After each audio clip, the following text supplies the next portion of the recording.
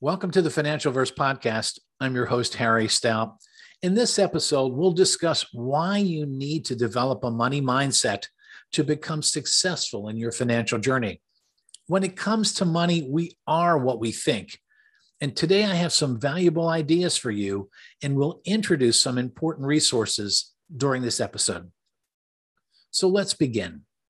Have you ever tried to lose weight, improve your video game skills, run a faster 5K, reduce your golf handicap?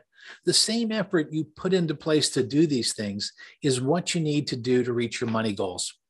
Success with money does not just happen. It requires focus and work.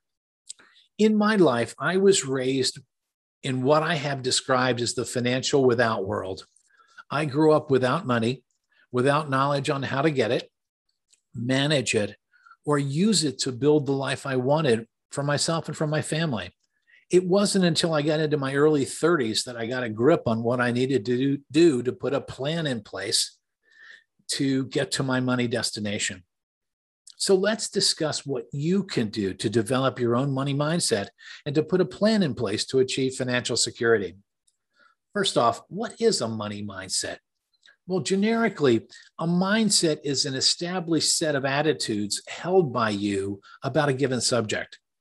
A money mindset, on the other hand, is your personal set of beliefs about money. It is the sum total of your personal experiences with money and those that you've received through the key influencers in your life. Your money mindset drives your day-to-day decisions.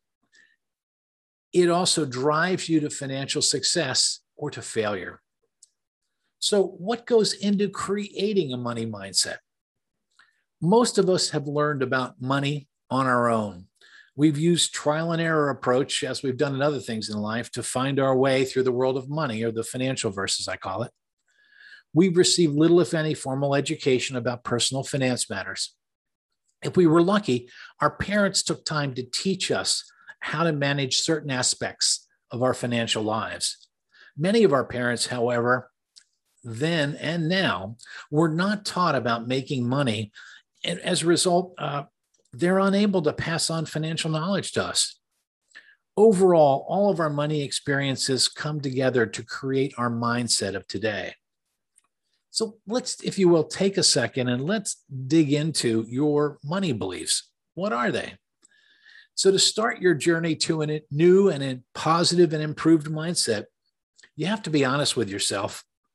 I think it's a good idea to write down your key beliefs about money, and potentially they may look like these. My family's never had money, and neither will I. I'll always be in debt. I don't make enough money to pay my bills. I always run out of money before I run out of month. I don't have time to manage my finances. I'm too busy living life. I'm intimidated about financial matters, and I try to avoid them at all cost. If something negative happens in my life, no problem. My family will pay the bills. Do your beliefs come across as positive and proactive, or are they negative and unfulfilling? I have learned in living my life that positive and proactive wins the race every time. So just suppose, after listening to this podcast, you determine you have a negative mindset. How can you break that cycle of negativity? Again, when it comes to money, we are what we think. Having a positive money mindset and making it a priority usually results in meeting or exceeding the goals you set for yourself. You can break the negative cycle with money and move from the without world to financial security. The first step is to become aware of how you learned what you have about money, and let's call that point A. The second step is to determine what you want from money in your life, and let's call that point B. So the journey is getting from point A to point B, and that's what you really need to do. And I will tell you that this journey is absolutely achievable if you set your mind to it, your mindset, and lay out the steps needed to reach your goal. I've always believed that a series of small change steps is best when you make a major change in your life. So what positive actions can you develop to really drive actions? What positive thoughts can you put in place that are going to help you drive action? And I think it's a great idea to write down 5 to 7 things that you want from money in your life. And let me give you some examples of things you could write down. I'll be aware of where and what things I spend my money on. I'll spend 2 hours each week learning about money. Money is a tool that I want to use to build the life I want. I will think of the long term when making money decisions. I will develop good money habits. I will maintain a cash plan and update it monthly.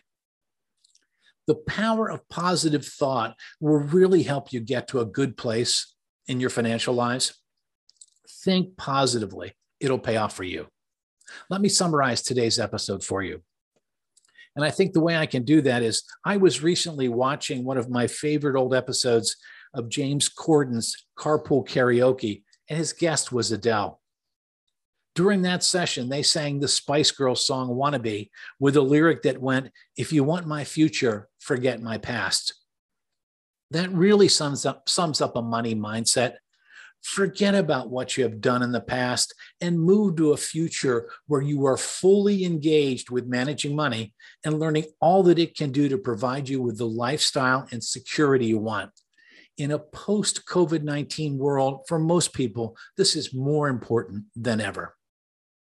That's it for today. We look forward to our next session together.